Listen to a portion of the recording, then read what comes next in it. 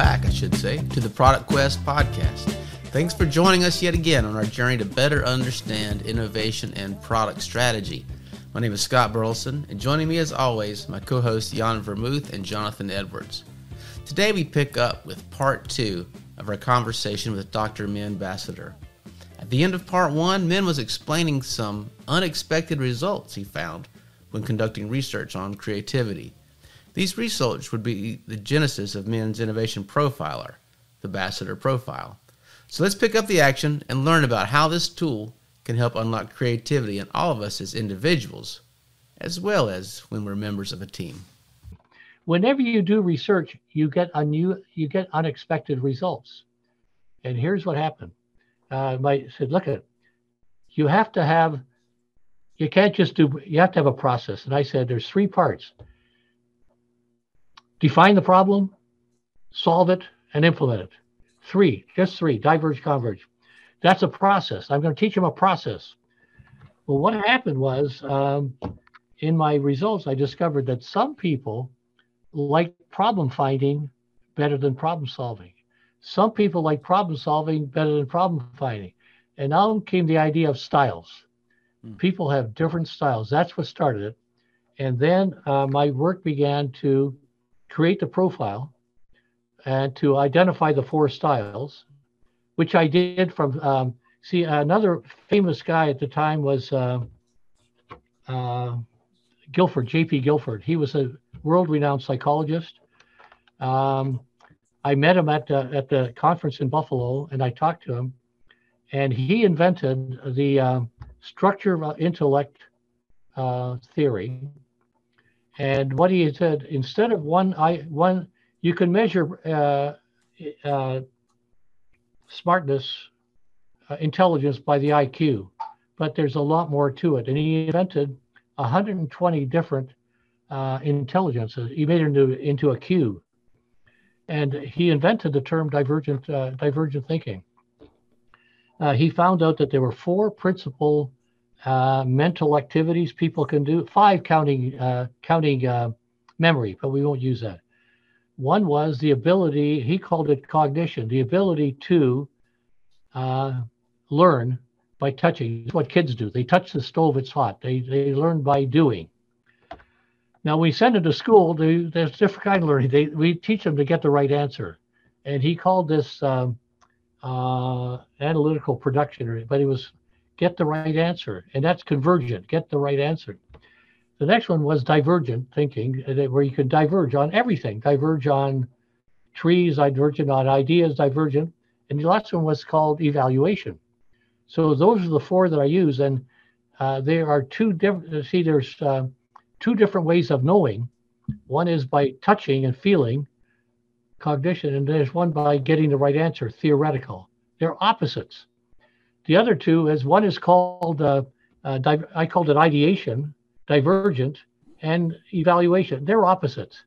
So I made them into my profile, where if you get people who can think differently together, we called them styles. And one style was generation, which combines learning by doing and ideation. And then comes conceptualization, which combines ideation but learning by analytical thinking. And then you've got optimization, which is combining learning by abstract thinking and evaluation. And you got implementation, which is learning by doing, but evaluation. And those 4 are the styles. And I put them together. And the first one I tried I got people saying that's pretty good, but it needed a lot of work. So what I've done over the last many years is created 5 better versions. And that's what we use right now. And they're right on the money. It's just amazing how every time people say, that's me, that's me, that's me. And it works because it's from first principles. It's from, Guilford was a pretty smart guy. And so I took his, now in education, he was trying to get people to teach this. So if the kid's got, he's not so good at divergent thinking on words, well, we can plug that. Another guy might do divergent thinking on numbers. they were all different categories, but he could never get educators to accept it because it's just impossible. Everybody's got, so he basically died. But I got the stuff, and he had a disciple called Mary Meeker. She tried to make inroads, but it's so hard to get these inroads because it's a hard thing, and they never got into education. But at least I was able to carry it forward into the structural limit. So we go into that in the book called Think Better. That's what we go into. We try to show them that if you understand these simple little things, you can understand how you think, and that'll help you communicate to other people, think with other people, and solve problems. That's called Think Better. And Scatterbrains is about teams. And if you get those 4 styles working together instead of against one another, that's the power. That's the power of the creative process, because it's like a battery. You've got the positive and negative, but they have to be working together. And that's Think Better. No, Scatterbrains, but that's the one we're putting out that way.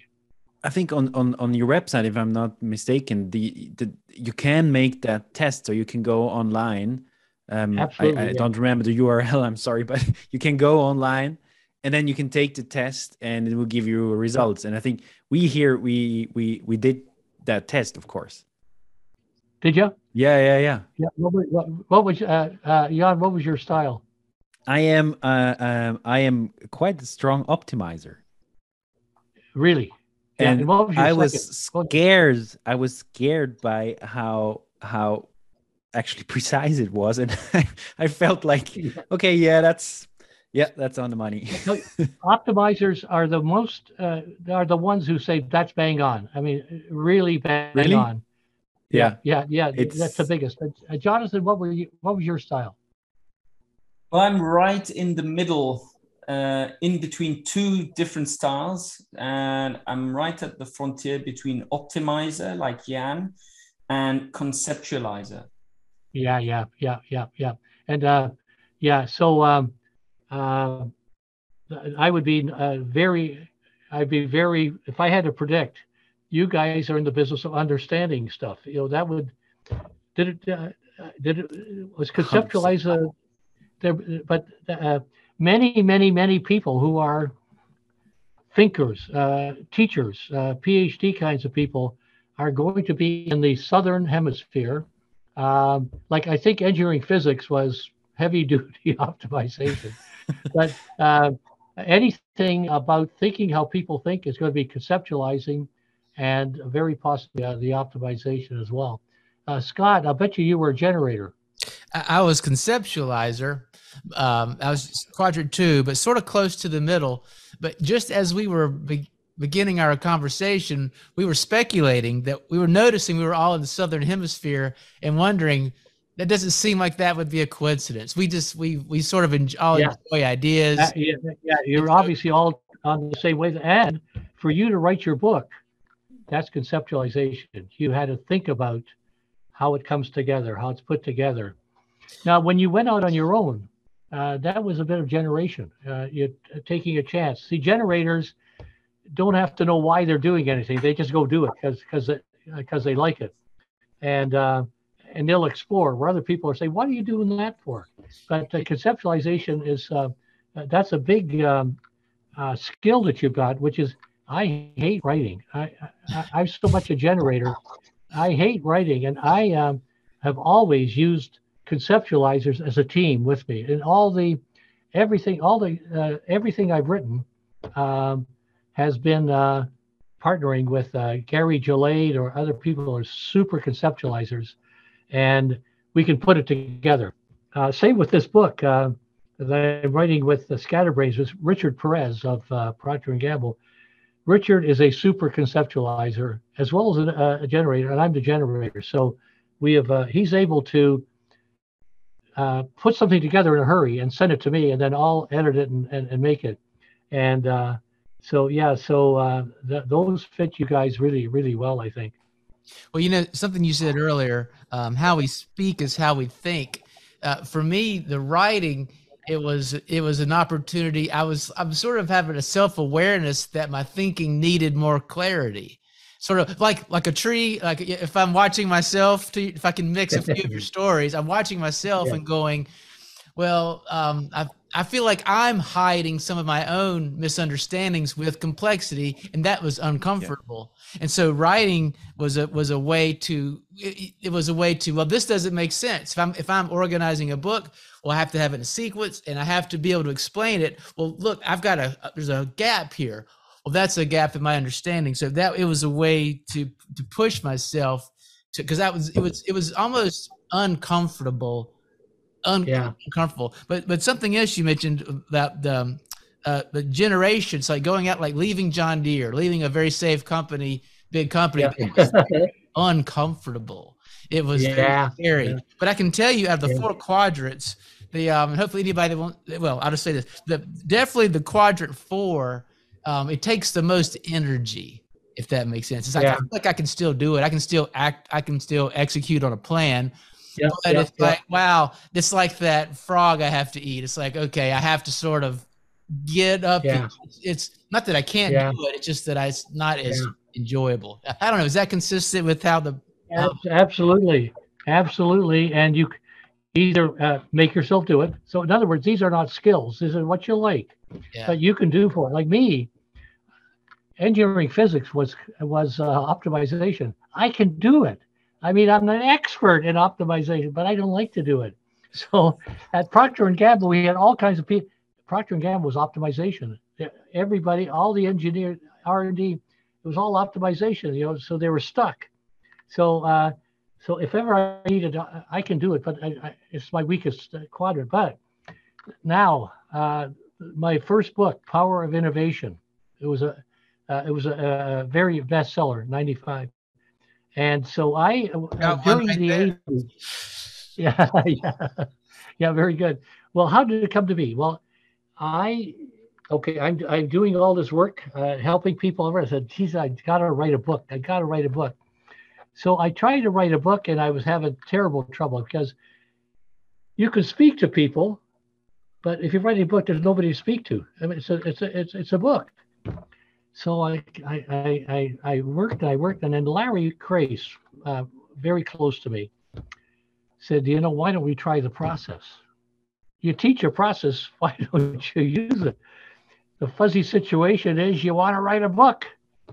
So we started with step 1, which is what are some possible people who might want to read this book? We made a big, long list. So we said, well, let's pick any person who is like us. They're walking down the airport and they see a book. They're people like us, ordinary people who want to do better in their careers.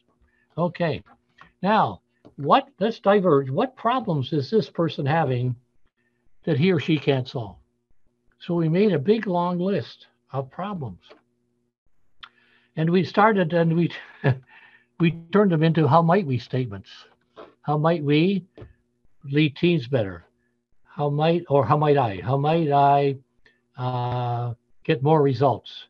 How might I raise myself above the crowd? How might I?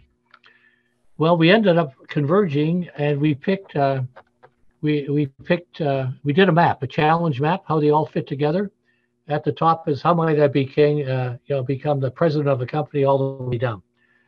And we ended up with 21 how might we statements. Guess what we've got in the book? 21 chapters. Every one of those became a chapter. What we did was we got a pool table, a billiard table, and I put every how might I out there. And then everything I'd written, we put goes on this pile, goes on that pile. Oh, this is empty. We'll have to invent something here. This pile. And from then on, we just, the book just wrote itself one after another. So that was a case again, like you were saying, if there's something missing, maybe I got to put something there. Over here, I got something here. So all the writing I was doing was going to waste without being put together in some kind of a network, which we call challenge mapping. And and again, that Larry helped me. Larry helped me to do the conceptualization. We used challenge mapping. And even though it's not my strongest suit, that's what we did, and it worked. It worked really well. So challenge mapping is always a way of get everybody's brains around what's the real problem, and you come up with it. So the why what's stopping is the little engine that drives the challenge mapping. You always ask why to go up or why else, what's stopping and what else is stopping down below. And that's the way that would come together. And what it also taught me was, man, use the process. So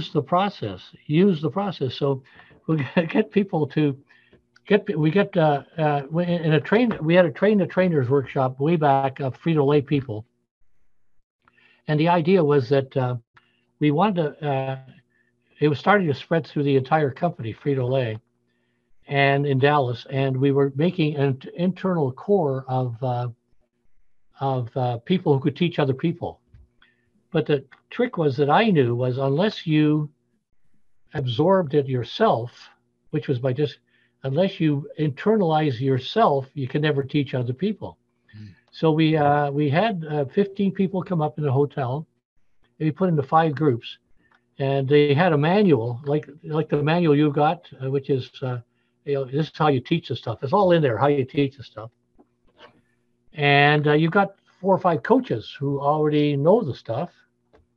And what we want you to do, each group, we want you to prepare lesson number 1, whatever lesson number 1 was. And you have 3 hours to put it together. How are you going to teach lesson number 1? And you'll teach it in the afternoon. Okay, now the big thing is we want you to use the process. Use the process. So that's the rule. Be ready in 3 hours and use the process. So off they go, and the first thing I hear, I don't think we need a process for this. It's all in the book. It's right here.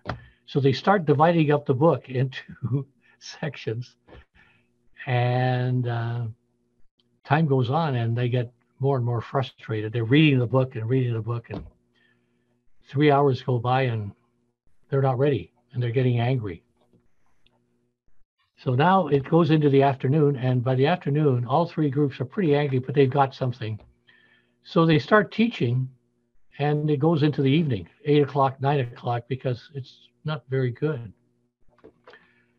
Okay, so now we have a debrief, and so now we put them into the teams. They put them in different teams, and it's Tuesday. And we say, okay, now, remember, now your job is to teach lesson number 2. And the big thing is we want you to use the process. So off they go, and I don't think we need the process for this. It's all in the book. And again, it gets awful. And in the debrief afterwards comes a little glimmer of, we didn't use the process. On Wednesday morning, one group says, every stuff is in the book. We don't know what it is. The coaches know what it is. We could use the process. They're finished in 2 or 3 hours. The other 2 teams are still having trouble. By Thursday, 2 teams used the process already in no time flat. The 3rd team still didn't get it. Use the process. It was there for you. And it doesn't, what's in the book, you don't know what's in the book. The coaches do. So use the process. And so we'll never forget that, how painful that was to say, I know the process, but to use it is a different story. So we always use that as an example how any problem you've got a bulletproof shield. It's a bulletproof shield. It's the process. So we don't know how to do this. We got a process to help us. You got the process, get facts, get problem definition, go through. So again, a huge difference between saying, I know what the process versus I can use it. And you can't teach it. Level 4, that's level 4 work. You cannot teach this process unless you internalize the process. That's huge. And that's why innovation is, everybody wants innovation, but they don't know how to do it. Companies are hiring all kinds of people because the leader has to say, I want innovation, and I think there might be a process that could help me. And this is If he brings in somebody who can help him with the process, it's a blueprint. Now we start fact finding in your company, fact finding, problem definition. You come up with an approach to innovation that's unique to your company. It's absolutely unique. You don't go out and try to buy for $1 million somebody who says, I can do it for you. I can do it for you. They don't know your company. They don't know how to do this. Your people know. You use your own people inside the company. And that's what we did at Frito-Lay. We got, in 5 years, we got people engaged in problem solving all over the company, solving real problems. And we made cost improvement of $500 million in 4 years. We tracked everything. But you engage your people. They know the problems. And so we basically taught people inside to lead other people in the process, and it worked. And it was unique to that company. Same thing with Ford. They said our problem is to get people engaged in solving the problem. That was their problem, employee engagement. They signed a union contract, not about money, but employee engagement. So it worked in a different way there. So you have to start with saying, start from scratch, fuzzy situation. We want to do this. And we got a blueprint here if you only use it. But most people are too busy. Most top managers are very busy making their numbers, making my numbers. So if there's 7 banks and you're one of the banks, as long as I can make my numbers with the others, then I'm okay. You don't want to try something different. That is, they're going to laugh at you. Now, in your company, in the bank, you've got 8 or 9 vice presidents. All they want to do is make their numbers. And that prevents you from going out and trying something new. So there's all kinds of new things you could do, but it's safer just to make your numbers. Man, if we were the process helps you. Sorry, if we're going to take the why was stopping, and we took our problem statement, something like, we want to execute the Simplexity system, make it the standard in our company.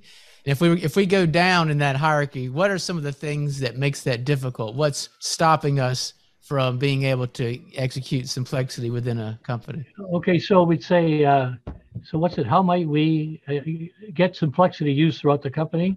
Yeah, if we were going down, what was? Well, first of all, it's better to go up. So Why might you want to use Simplexity throughout the company? Gotta have an answer. Oh, I would say to be more profitable. Sort of comes. Yeah, we want to increase profitability. Okay, okay. That's a nice jump up. Okay, so where we're going is, you've got to have a business need. You've got to have a business need. So what's stopping you from being more profitable? Let's come down. What's stopping you from being more profitable? Our products have low margins. Okay, so how might we increase the margins that of our current products? Okay. Mr. President, do you think people in your company would be excited by that? I do. Yeah, well, he says, yeah, we got all kinds of people. Oh, yeah. So we have a business. We call it the business need. The business need is, how might we increase the margins? Okay, so now what's stopping us increasing these margins? Customers don't seem to want our products, or pick something else. Yeah, many customers do not even, they don't understand our products. How might we get more customers understanding what our products can do? Another one is, all of our managers are making their numbers. They don't know how to work with other people. How might we get people in this company working together to solve tough problems? Now we're getting into more and more things. That's what's stopping us. What else is stopping us? A lot of people in the company don't even know what our costs are. They don't even know what the costs are. They don't care. How about we get everybody to understand what our costs are? Now you're getting into much more specific things. And out of that, you can fabricate a challenge map. And you need 3 things. You need a business need. Think of a Venn diagram of 3 things. If you don't have a business need that people want, you're wasting your time. You got to get people motivated that they say, yeah, we got to do that. Why? Because our jobs depend on whatever. Second of all, you need a process. People need to know how to solve problems together. So we got the process. And the third one is called an infrastructure that's going to allow people to work on that business need using the process. You can't say we're too busy. You've got to have something. So you say your structure might be, we're going to form problem-solving teams around the company and make sure they work on this thing 6 hours a week or something like that. We call that the innovation structure or strategy. It's got to be those three. So, and if you don't have ownership for the business need, and that's what you get with the president at a pre-consult. You get them together and say, okay, so you think this could be, what's stopping you? And then you have to identify something that's motivating. It's a big business need. And at Frito-Lay, it was how might we offset inflation as quickly as we can? Because that was eating up, they were accepting cost increases like crazy. How might we offset inflation? Everybody rallied around that. And we measured every project that was done. And you measured, and you got to get results. Otherwise, you're just in a game. And you got to be willing to implement solutions. You've got to implement solutions. Otherwise, people start saying, and you got to listen to people. You got to listen to people with what they come up with. Otherwise, here we go. We're playing a game. They're going to increase our engagement figures. Yeah. They know that. But you start measuring, like, the United Appeal thermometer, everything goes up. Here's our level up here, 500 million. How close are we getting? And people get excited. When I did my research in Japan, first sabbatical, I discovered that the Japanese good companies like Toshiba really understood the power of problem finding. They said when R&D engineers, we hire them every year, just like you do. Bring them in here, PhDs, whatever. They don't get into R&D for 2 years. We stick them into the sales department. Why? We want them to learn the problems of the customer. Innovation starts with problem finding problems that are worth solving, customers have. Then we solve them. It's called a product. We don't want them coming in here and we hand them problems to solve. We're not doing that. They got to discover the right problems. So it was really tremendous to have that company to know how important problem finding is, where we can hardly get anybody over here to understand problem finding. They're in a solution mode. Don't bring me problems, bring me solutions. So I have a question. Yeah. Yeah, regarding so once you finish the process of asking how might we and why and what's stopping you, you will end up with a kind of map, a kind of hierarchy of different we call problem statements. Called a challenge map. It's a mosaic. A mosaic. It's a mosaic. Yeah. And my question is, how then do you identify? Because this mosaic could be fairly extended and exhaustive. And how do you focus on the right statement in this mosaic? How do you know where you should focus in this mosaic? Well, one question is, how long do you do it? And it depends, number one, how important is the problem? And second of all, you have an owner in the group. And when you say, are you satisfied? Do we have it? When he says yes, you're ready. So it's the people in the company. Yeah. Okay. Got it. Yeah. And so I had a similar question back to the Coast example. When it was selected of Be Refreshed, did the company feel like you needed a survey or consumers to confirm that, or how did you have confidence in that as the selection? They were very excited about that problem and the concept, and you mean they did not in the room? You mean the participants? What it was, they ran the blind test. Oh, okay. Yeah. That was the confirming. They had a blind test, a winner, and they were eager to get going. Okay, so consumer research and that stuff is provide good information back, and I mean they could have run exhaust. Meanwhile, Irish Spring is making millions of dollars with the green. So in the real world, it says, "Hey, we like that, we'll go." And now they had to obviously get acceptance from up, but it was ready to go. And yeah, so the main thing is you got to have the critical to have ownership. If you don't have an owner who's willing to risk his reputation, an owner, you don't have nothing. You get the right people in the room. You've got to say, who do we need here? Is it just our engineers, or are we bringing some people? If we're trying to solve a homeless problem, we better bring some homeless people in here, etc. Get the right people in the room, and then you depend on their knowledge to help you generate possibilities and to choose. And you're never sure. I mean, how do you know you picked the right one? You don't know. One famous phrase is, "How do you know it'll work?" I don't know it'll work. Well, we got to try it. But there are people who, the killer phrases, that's a big killer phrase. How do you know it'll work? Does anybody here know it'll work? No. Are we want to try it? Yes, give it a try. And there's nothing wrong with trying something. The worst that can happen is it didn't work and you got to do it again. But they want to know how they are very, and companies punish mistakes. Procter & Gamble is a very different company from when I left it.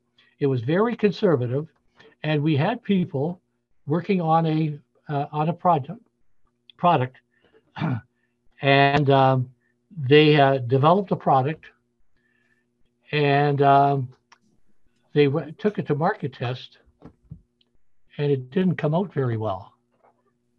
They were deathly afraid. They were punished. They were punished for running a market test didn't run well, and that's the way it was. Punishing mistakes. So nobody would even try something unless they were sure it would work.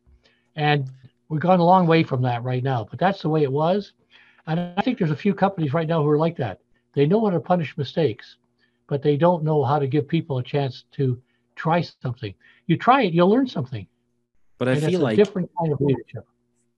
I feel like still that is so that still is very often the case in a lot of companies, despite maybe, and this is where I get a little bit upset upset in a kind of sense with people, especially consultants, I gotta say, who propagate this idea of fail fast, fail often. I think that's very easy to say if your job is not on the line. Like, I think it's very fair to say that from the outside, I can say, well, you just try it and we'll see what happens. But I think there is a reality there in a lot of companies where you're not measured by how much time you spend to understand the problem, which is a shame, but it's the reality. You're not measured by the amount of times you try to find a solution. So I think the incentive system and the way that in a lot of companies is set up, and that's a reality. You kind of have to find your way around in innovation. And I think your process and how you do it, ownership, kind of taking everybody along, getting to agreement, going beyond consensus, is a great way of doing that. And I feel like also it shifts the perception of what it means to be successful, what it means to measure an idea or a process by. Is that fair to say? I don't know. Oh yeah, that's totally right. We have data. We have huge amounts of data. Only 16% of people, managers, etc., are generators. Only 16%. Are problem finders. Over 45% are implementers. We teach implementing. People are taught implementing, and that is a problem. And if you want to truly be innovative, you can't wait for somebody to hand you a thunderbolt that says, here's the magic answer. There is no such thing. All you have is a process that can help you develop more innovation in your company, which is unique. And the problem with generators is they are so far away from the end result, more successful product or cheaper this or that, that by the time their idea goes, nobody remembers where it came from. Yeah. So people have a lot of trouble rewarding generator work. And we're writing an article right now. I can't tell you too much about it, but trying to get people to say, if you've got to find ways to bring more problem finding into your company, this is what you've got to do. you've got to honor all four styles. They're all vital, but the one that is least likely to be hardest to measure is that. So you got to find ways to measure the benefit, find what good they're doing, honor it, and you got a chance. Otherwise, you'll still be waiting for that magic thing to come along. Somebody sells you something for $1 million, and it doesn't work because it doesn't because nobody knows your company like you know the company. So that's really important. You need to turn innovation into a process. Yes. It's a process. Anybody can learn the process. Shop floor people can learn. Anybody. It's a simple process, very simple, but you have to ignite it, and you have to give it time. If you're spending all of your time implementing, or, the trouble with are you familiar with Six Sigma and Lean? Those are strictly trying to save a few pennies and a little bit. They're continually improving the same process over and over again. But instead, you got to be able to go to the management and define the problem. What problem are you really trying to solve? And sometimes you can find a brand new process which will obsolete that process. Yeah. But there's a huge opportunity there for. What's funny is that some people, more specifically in the design space, coming from design, would actually say that it's exactly the opposite, which happens. They would argue that, for example, so we had this guest on a few episodes back, Jan Schmidgen, and he said a really nice phrase, which is you have to co-evolve problem and solution. And so this kind of leads me to a question, which is, do you think it's possible to actually totally define a problem upfront? I think you have to, really you should treat it as a fuzzy situation. I think there's only one way to be sure is use the process. As soon as you assume you got the right problem, you're in trouble. You're in big trouble because you're not using the process. You're just going into solutions. So what we try to do is for people who are non-believers, say, yes, I know you got the problem. Could we just do a little fact finding and to make the problem more precise? So you don't say to them, you don't know the problem. Yes, you got a problem. Can we do some fact find? That's step one. Do some fact finding, and this. Or you can say, okay, could we just take a few minutes to sharpen up the problem? Can we ask why and what's stopping? And that way you can get people to say, okay, I'll give you a few minutes to do that. But if as soon as you say, we know the problem, we know what the problem is, then you've blocked yourself, and you're going down a path. But it doesn't take very long to redefine the problem if you're really sure. Yeah, but I feel like if the problem is. I'm sorry. I didn't want to interrupt. No, go ahead. Well, I just feel like there is enormous power in this reframing of the problem, and I think if you can really get people to, I mean, this is sort of what we try when you talk about jobs to be done and all that. Kind of getting people to think in a different way about the problem, and the way now you explain it, this sounds so easy, how you do it and how you get people to think in a different way about the problem. But I think there is enormous power in that.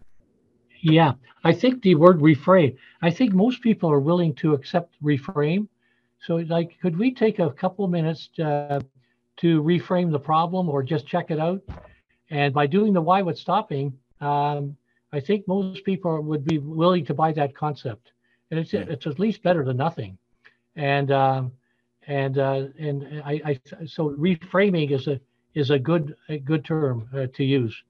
Yeah, But I have to say, I am wondering to which extent. So, for instance, a really radical innovation, such as, let's say, I don't know, Facebook is what comes to mind. It's something that really never existed before, which is, of course, a solution to a problem. But I wonder if the process to actually get to something like Facebook would have come out from a like a process where we define the problem totally upfront. I read a very interesting book some time ago, which really made an impression on me, by Kenneth Stanley, and it's called Why Greatness Cannot Be Planned. And the whole idea is that basically sometimes taking steps towards solving something counterintuitively, if you think you're getting closer, you're actually getting further away. So it's a bit like being in a maze where you think that you're getting closer to the exit, but actually you're moving further away.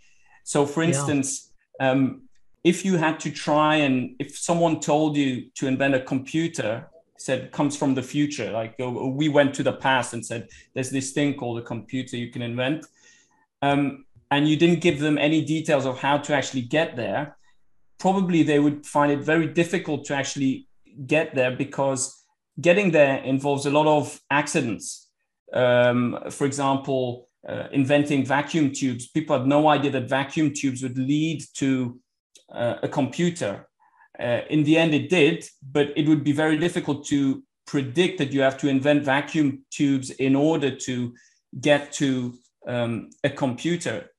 And so what I'm wondering is are there different modes of going about this innovation process? What are your thoughts on this approach? Yeah, see, if you visualize the wheel, it's the process is round, and we have people who want to invent. They want to invent, and sometimes they don't know what to invent. They're in step one. Some people have an idea. They're already in step 4. They got an idea, and so to help them, say, okay, now if you got this idea, you got a new way of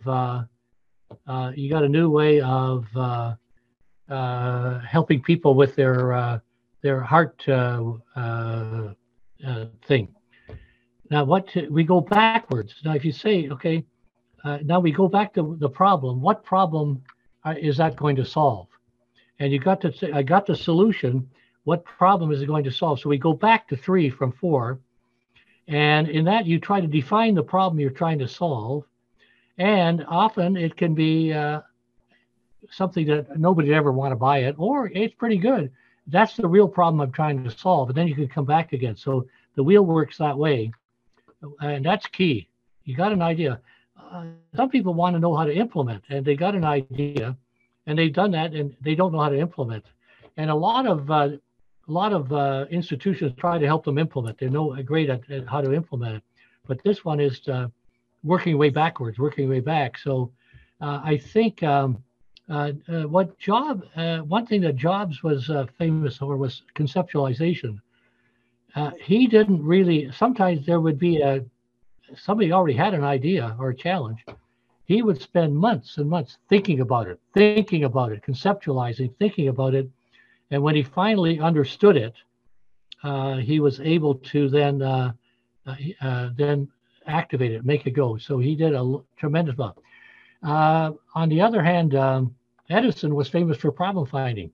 What he did was he wanted to make money. So what he did was he invented a whole bunch of problems that people might have. Problems. He thought of the problems, and then he would go to investors and say, which ones do you want me to solve? And the one they would put their money into, that's the one he would solve. So he's a really great problem finder. It's a thinking. This 8 steps is kind of a thinking device, where you might be, you might have an idea and go backwards, or you might don't know a darn thing. You got to do some market research, problem finding, blah blah blah, to come up with something. But it gives you a guide as to what, and then the team can talk to each other. Where are we? Are we problem defining, or are we implementing? It gives you a communication device to talk about how we think together. So maybe that answers your question. Yeah, it's great. Thanks. Yeah. I know that with the computer, I know that in about 1971, we had a bunch of nerds who just had a black box that they were hoping that if you put this in here, it'll go here, it'll come out there. And that was kind of the original little computer. And they worked on it. They were so delighted when they could do a rudimentary thing come out, and they kept on working on it. But in their minds was, if we could have something that could be used to transform this into that. So they just worked and worked and worked. And that's another one where there's an old saying called the first 90% takes 90% of the time, and the last 10% takes 90% of the time. Doing the painstaking work to make it better. And as you're going, of course, you're learning. Oh, we didn't do this. We did. That's why we have the wheels round. When it comes up to the top to implement action, what you trigger is new problems. So the automobile would be a great solution once upon a time to how might we improve transportation. However, do we not have all kinds of problems the automobile caused? We have tons of pollution, insurance, etc. So the wheel is round because every implementation takes you around the wheel again. And failure is nothing bad. It just means I failed, so I go around again, I go around again, I go around again. And I guess that requires a lot of patience as well. They say that I think 89% of startups fail in 5 years. And I think it's because many people have an idea that they try to push to the end, and it doesn't end. If they would spend some time up front with problem definition and working together, there might be fewer, because I think we're solution oriented. Got an idea, I want to make a bunch of money out of it. Got an idea. And so often it doesn't work. Can I? So since I don't know, I don't want to jump in too much, but I have one question I have to ask, and I really wonder about this. So in the 8 steps, I mean, there's problem finding, fact finding, problem definition, then idea finding, evaluate and select, plan. And then there is for me a very interesting 7th step where you say acceptance. So before action, there is acceptance. Yeah. Can you talk a little about that? Because I feel like that's there is a very strong insight hidden, because you can say, okay, we got a plan, so now let's do it. So why step 7? Well, because to execute your plan, you're going to run into a lot of people who don't like your idea or don't like the plan and automatically think of negatives. And often they're the ones who have to do stuff. They got to do it. So unless they understand where this idea came from, that's a problem. Now, often you get around that by including them at the front. The more you include people at the front, the more they buy. And the second of all, making change is hard. You're probably going to need a lot of creativity in implementing. How are you going to implement it? You're going to have people. There's an old saying called people don't resist change, but they do resist being changed. Huge. And the worst thing you want to do is put on the bulletin board at 3:00 in the afternoon, this is the change. Everybody's going to be against it. Nobody knows where it came from. They're suspicious, whatever. So getting things implemented is hard. Another reason it's hard is because people are busy, and so they don't take the time to get the idea sold, understood, bought in, and so it's hard work. And automatically, usually people, like you go into your boss with an idea. Your boss is happy. He's a happy guy. Everything's okay. All of a sudden, you're going to make him very uncomfortable. You're going to say, boss, I'd like $10,000 to do such a. Now he's folding his arms. You made him uncomfortable. So the trick is to try to realize that you will make people uncomfortable because you're suggesting a change. We all prefer that. So now you got to find a way to get people engaged, present the idea in such a way that you reduce their discomfort with the new idea. That's where psychology comes in. The psychology is we don't like having somebody trying to change us. We don't like that. But if you help, we'll buy into it. If you include us in the change, We like change. And that was a famous research done in 1948. Koch and French, who discovered this, 1948. That's where they worked with coal miners in England, and they found that the biggest thing was they found that if you engage people in the change, people don't mind change if they are part of it, but they hate it when you're trying to push them.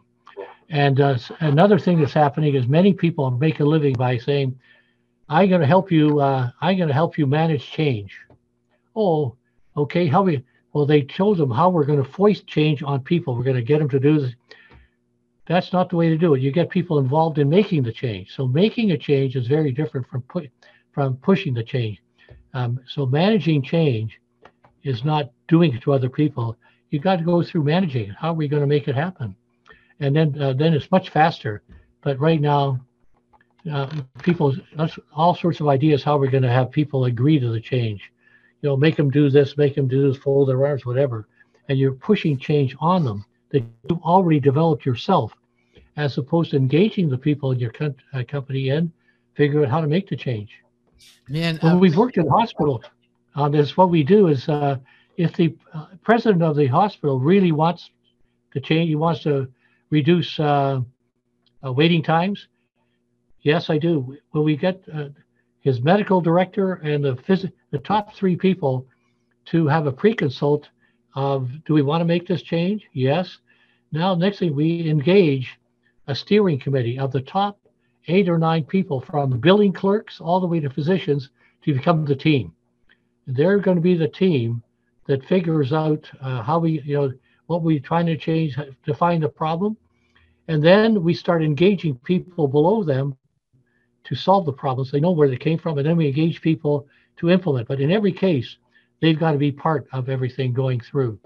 And so that's using the process where you deliberately want to manage change, not do it, not change people, but getting people engaged in the change. People love it.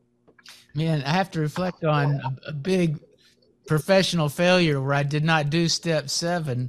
Back with John Deere, I've got a big trophy on the wall. You can't see it up there. It's the John Deere Innovation Award. We won this. It was a big product failure, but it sort of jumped to conclusion. But we won this award because we came up with this tractor that drives like a car.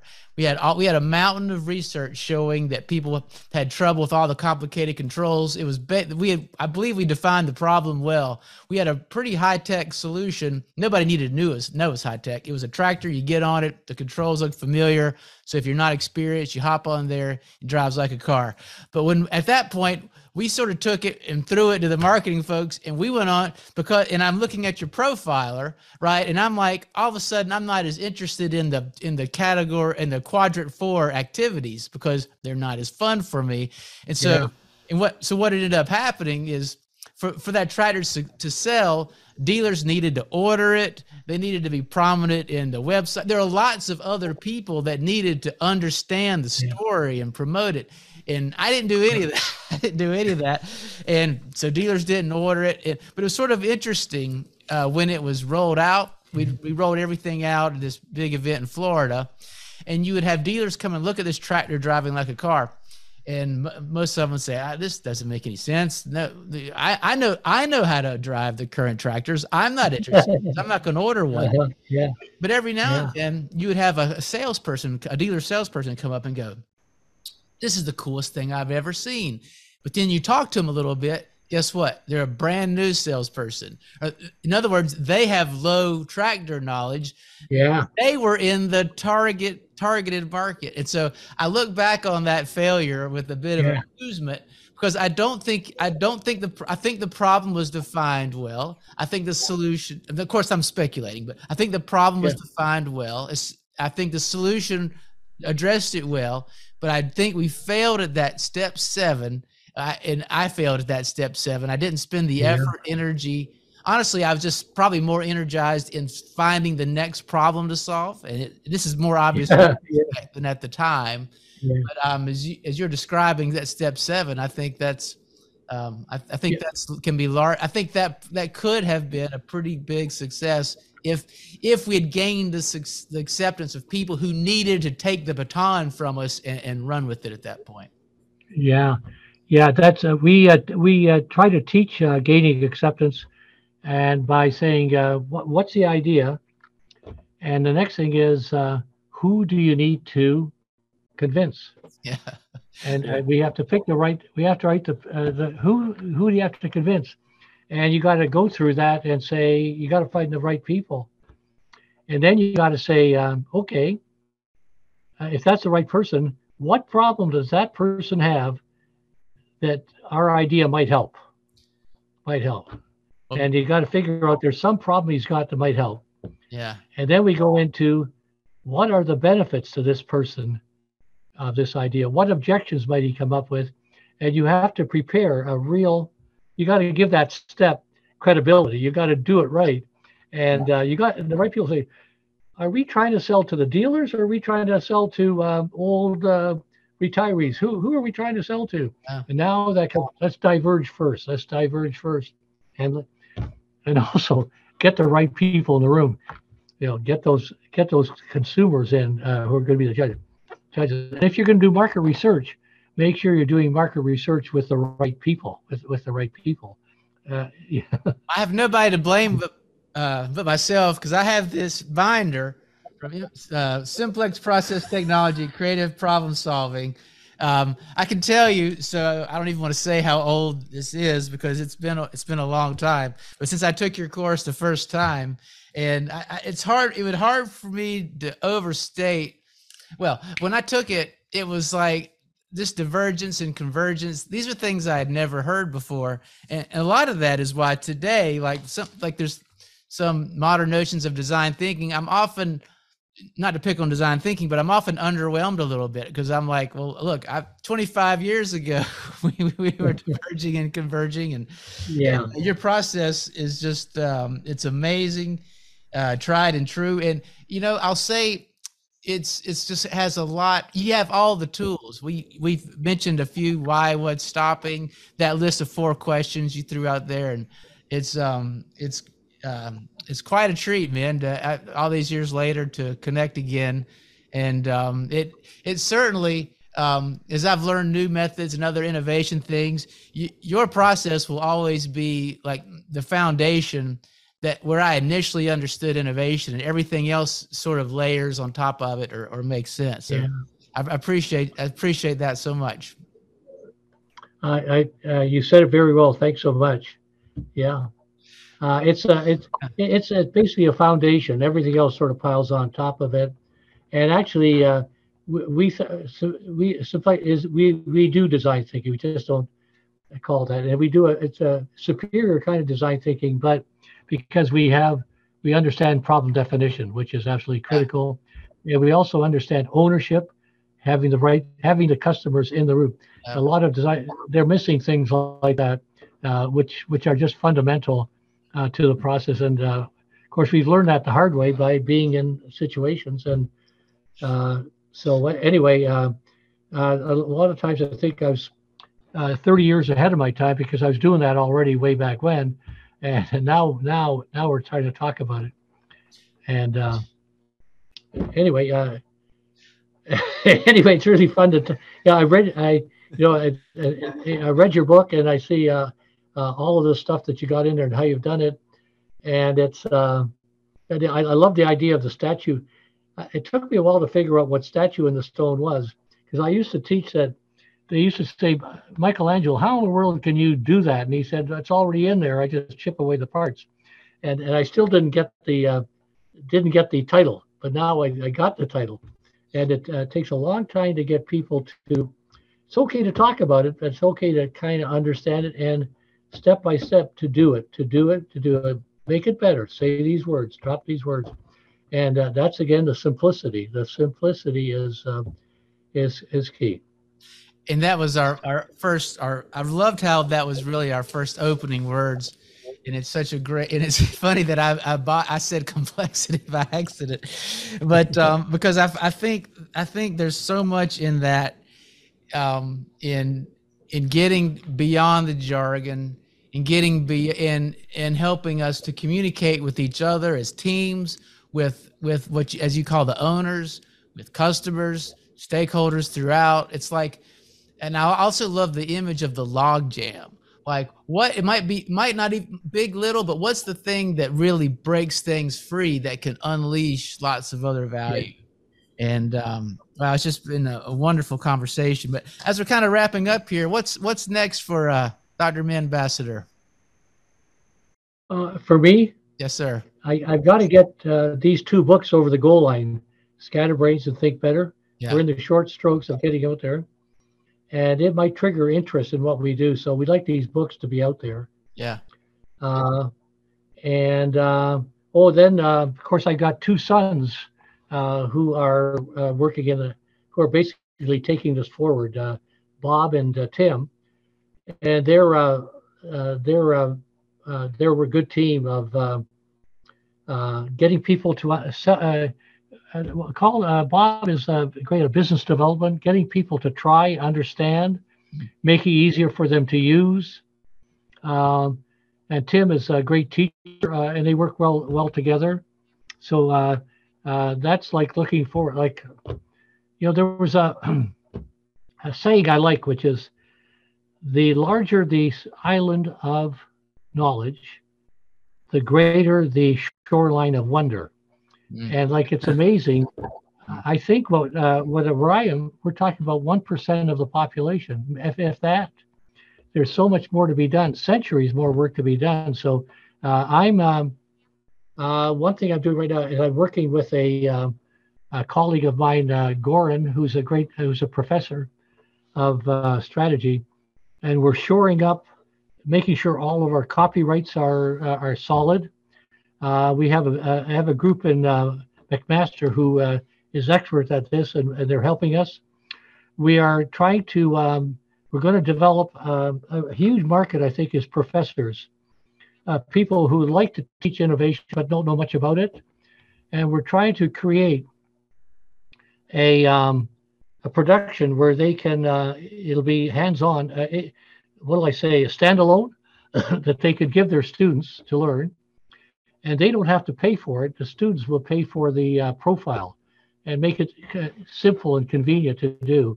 And we think there's a large market where we can get the real knowledge about how you do innovation to them without a whole lot of, they don't have to invent it themselves. There it is, and get their students. So that's a big one. We're hoping to have this production done by the end of the term.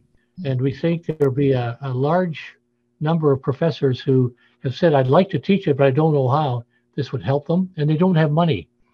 So you don't have to have money, you just have to learn, and let the students, just like they buy textbooks, they can buy the profile. That's a big one that is, I really, I have not worked so hard ever since the pandemic started, because I had to retool everything. Yeah. And then new opportunities have come out. And so basically, I'm very fortunate to be able to say I've got a hobby I've turned into a job, and so I don't begrudge the time in front of the computer and getting stuff done. So there's a few things that are going on. I probably forgot some other ones, but there's so much to be done, so much to be done to educate people. Well, as a student of yours, we certainly appreciate it. So folks out there, you can find Min at Basadur.com. That's Basadur.com. Keep an eye out for these 2 new books coming, Scatterbrains and Think Better. Also, you can find several of Min's other books on Amazon, The Power of Innovation and Simplex, A Flight to Creativity. Now, Min, I have just one more final question. This one's a little bit different. Imagine you were to assemble your own innovation conference for creativity, and you're going to select a movie for us all to watch together. What movie are we going to watch and why? So we got a whole bunch of people to watch a movie. It would be I'd call a movie of your mind.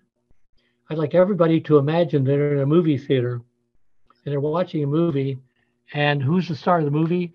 They are. And what's happening in the movie is there's an idea they've got that they are implementing. It's successful. It's being implemented. Who's in the movie with you? Who are the people with you? What are they doing? How are they helping you? Make it very concrete why this is going to work. See in the movie, call it movie in your mind. and you're visualizing an idea you've got being implemented, and just see who's in that movie, what are they doing, what exactly, and what are they doing to work.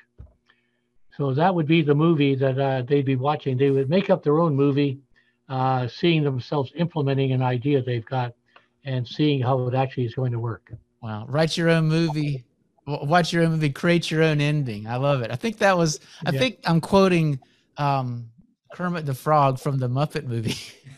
At that at the end of the movie. Well, that's fantastic. All right. Well, fellow travelers out there on the journey with us to better understand innovation, you need to know the name Dr. Min Basadur. He's a pioneer in our space, and I'll always owe him a debt because his Simplex process was the first end-to-end innovation process that I had ever seen back when I was a young engineer. I still have the binders of my course on my shelf, and I still refer to them. It will always be the innovation process that I use as my foundation for understanding the rest. And that, friends, concludes today's Product Quest podcast. Please send any comments or ideas for future shows to productquestpodcast@gmail.com, and we will see you next time.